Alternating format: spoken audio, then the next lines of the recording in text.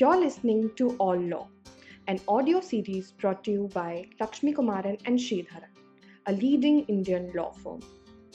At the firm, we are proud to combine the knowledge of law with extensive experience in industry and technology in order to design practical legal solutions for our clients.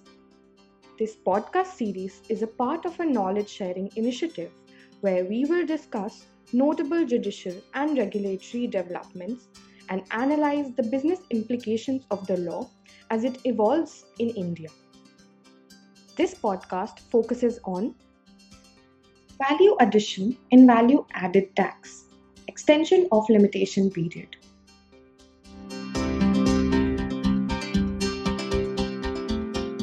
While the legislature has authority to create law in accordance with the Indian Constitution, it is equally empowered to rescind or amend the law.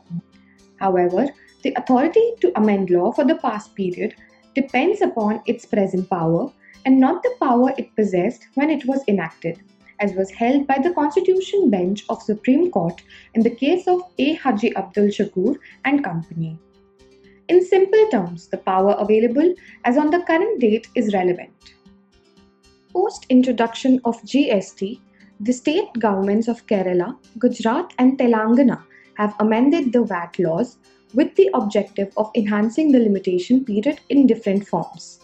The power available with the states for amending VAT laws to enhance the limitation period needs attention in the above context, that is, whether the states had the power to amend VAT laws at the time such amendments were made.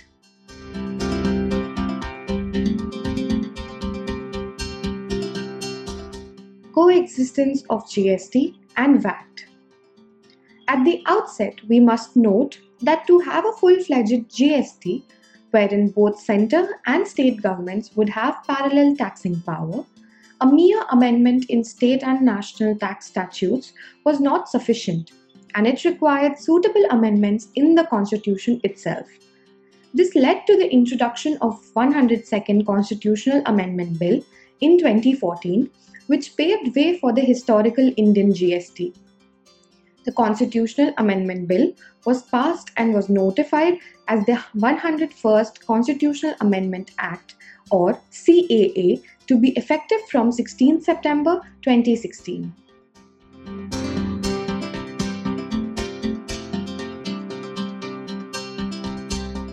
Article 246A of the Constitution, one of the key provisions, was envisaged to provide simultaneous power to both centre and state governments for levying GST. With this constitutional amendment, all goods were to be brought within the GST net, wherein both centre and state would parallelly impose tax on same supply of goods. Nonetheless, certain petroleum-based products were consciously kept outside the scope of GST.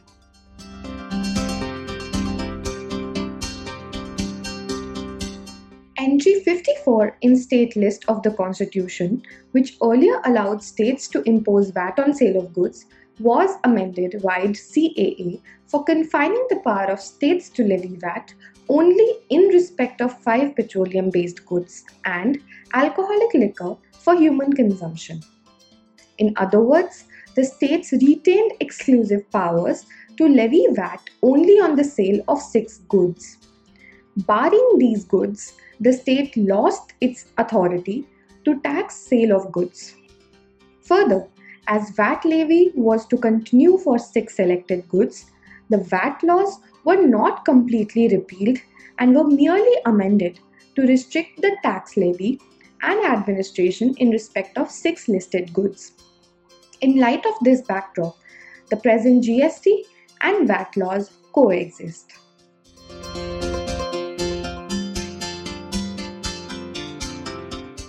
Limitation. It is pivotal to note that generally all taxing statutes provide for a period of limitation for initiating recovery proceedings or completing assessment proceedings. It is well settled that no recovery or assessment proceeding can be done once the statutory limitation period is over, irrespective of whether tax demand is tenable on merits, existence of fraud, suppression, etc. The fundamental reason of stipulating limitation period is to provide certainty and clarity for the past period and to curtail disputes for an indefinite period.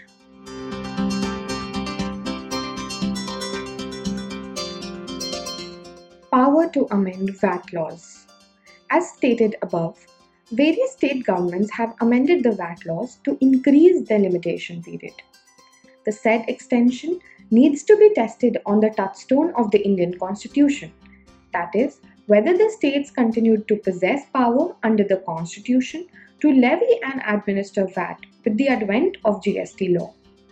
Post GST, the constitutional right to levy VAT was confined for selected petroleum products, and what got saved for tax assessment were the transactions already effected in VAT regime. Further, to align the state VAT laws in harmony with the GST law, Section 19 of the CAA, with overriding effect, provided that all existing state VAT laws were expected to be repealed or amended in order to be aligned with the CAA within a maximum period of 1 year. In other words, the state governments were provided a window of maximum 1 year from the CAA, that is, till 16 September 2017, for aligning the state VAT laws as per amended constitution. Since the state governments had the power till 16 September 2017, it was well within their power to make suitable amendments, which may also include the extension of limitation period. Accordingly, the state VAT laws were amended to impose tax only on 6 products and other goods were not liable to VAT post July 2017. However, in certain VAT laws, the limitation period has been amended even after expiry of time permitted under Section 19 of the CAA, that is, post 16 September 2017. It appears that Entry 54 denuded the states with their power to levy and administer VAT except for the listed petroleum-based products and liquor. The said proposition was upheld by the Division Bench of Gujarat High Court in the case of Reliance Industries Limited. The assessee challenged the provision of Section 84A of Gujarat VAT Act, which was introduced by VAT Amendment Act 2018, much later than 16 September 2017. As per the said provision, the time lapse during litigation in courts was sought to be excluded from computing limitation period and indirectly extended the limitation period. The High Court observed that Section 19 of CAA allows the states to amend VAT laws only within the stipulated 1-year time frame. It was also held that with the introduction of CAA, the states lost its power for VAT under Entry 54 in List 2 and states gained the power under Article 246A of the Constitution only for levying GST. Any amendment in VAT laws, therefore, could not be made in exercise of powers of Article 246A, and hence the extension in limitation period was held to be beyond the powers of the state. A similar issue was decided by the Division Bench of Telangana High Court in the case of Sri Sri Engineering Work and others. The limitation period under Telangana VAT laws was increased from previous period of 3 and 4 years to 6 years. The court held that the competence of states for levying VAT was truncated with introduction of CAA. The amendment in VAT laws post CAA was beyond legislative power under Entry 54 and also could not be traced to Article 246A. The court also observed that Article 19 of CAA cannot be construed to mean that states are granted power thereunder for amending VAT laws and only allows existing VAT laws to continue for 1 year time as a transitional provision.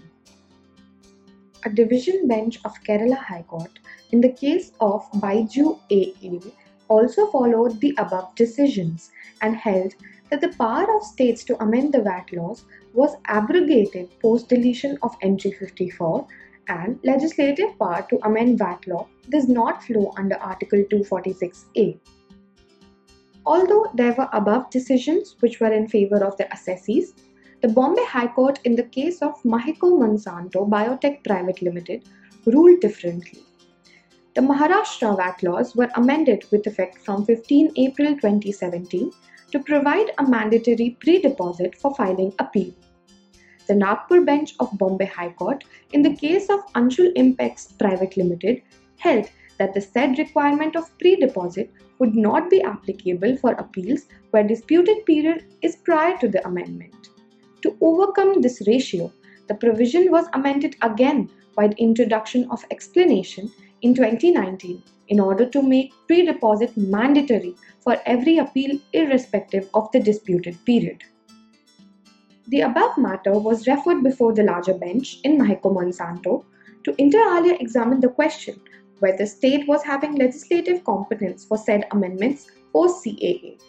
The assessee argued that the second amendment made in 2019 was not in accordance with Article 246A. The above matter was referred before the larger bench in Maheko Monsanto to inter alia examine the question whether the state was having legislative competence for said amendments post CAA. The assessee argued that the second amendment made in 2019 was not in accordance with Article 246A. The Bombay Court observed that post-GST regime, the centre had the power to levy tax on interstate sale of goods and the state had the power to levy intra-state sale of goods. In view of this finding, the court held that the said amendments in Maharashtra VAT laws were very well within the ambit of Article 246A. Hence, it could be fairly stated that there are divergent rulings on the power of states to administer VAT post-introduction of CAA.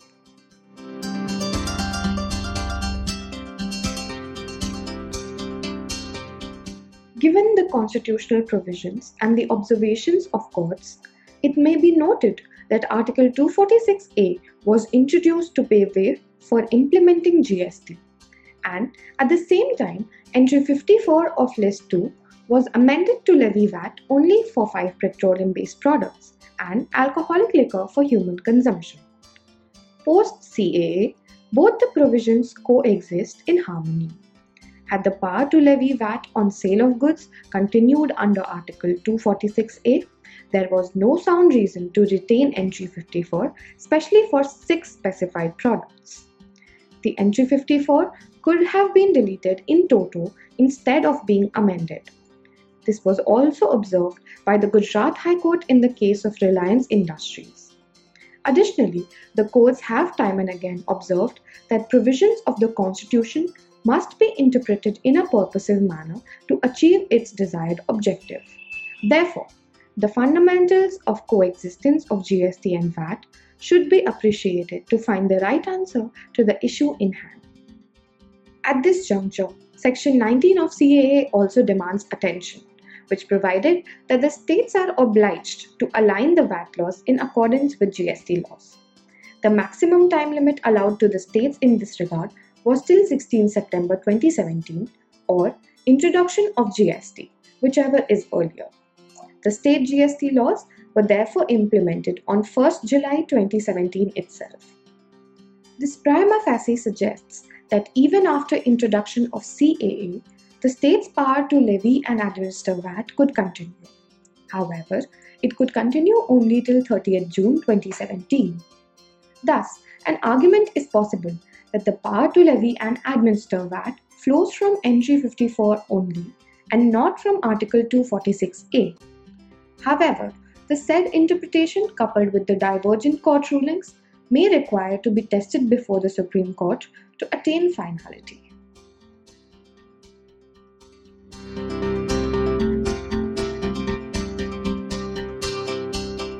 Thank you for taking the time for listening to this series.